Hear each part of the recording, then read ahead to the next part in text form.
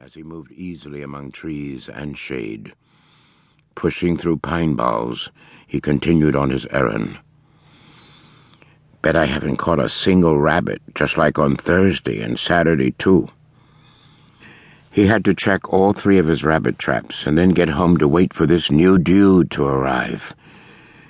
They were saying in the hills that some new kind of black fellow had come in with a little box of a tape recorder, all slicked down and dressed to kill. They were saying he was looking to put voices on the tape in his box. And now MC knew how he could get around his daddy and get his mama and his brothers and sister off the dangerous mountain. The idea had come to him after he heard about the dude. 2 days ago, greeting the sunrise, there it began in his mind, growing and growing with each new ray of light. Dude going to make Mama a star singer like Sister Baby on the radio, MC thought. We'll have to travel with her. Won't that be something? But Mama is better than Sister Baby. He'll make her the best anybody ever heard. The dude had already been told about MC's mother and the kind of voice she had. What if he gets to home and I'm gone? No, too early for him. He'll have to walk it, MC thought. Probably lose himself about twice before he makes it up the mountain. MC lived 3 miles inland from the Ohio River. His rabbit traps were strung out at the edge of a plateau between Sarah's Mountain, where he lived on the outcropping, and a low hill called Kill's Mound. On the mound lived the Kilburn people, whose youngest son was the same age as MC. MC smiled to himself as he moved like shadow through the damp stillness. Ben Kilburn was just his age, but only half his size. MC was tall, with oak-brown skin, like his mother, yet he was muscular and athletic, like his father. He had a hard strength and grace that helped make him the best swimmer ever to come out of the hills. The first time he had tried to swim the Ohio River a 1.5 years ago, he almost drowned. His father, finding him exhausted, vomiting on the riverbank, "You think that river is some mud puddle you can wade right into without a thought?"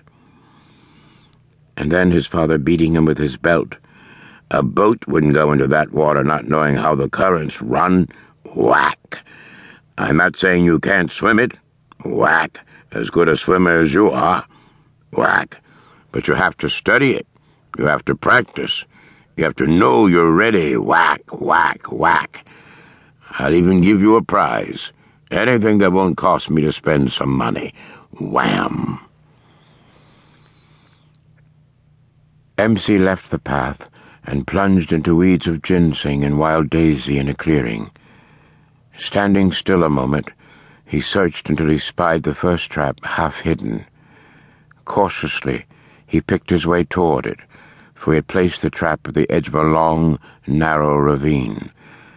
Across the ravine was Kill's Mound, but he could hardly see it.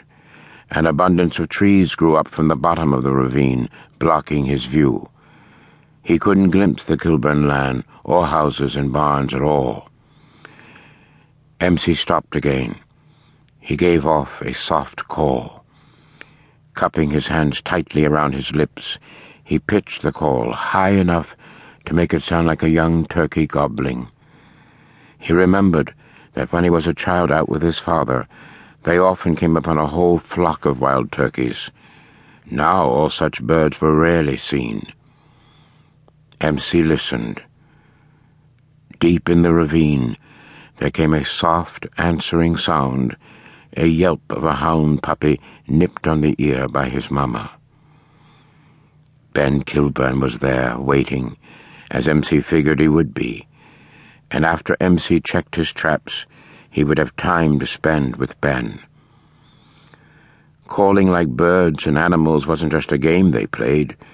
It was the way MC announced he was there without Ben's daddy and his uncles finding out. MC wouldn't have wanted to run into the Kilburn men any more than he would want his own father to know he was playing with Ben.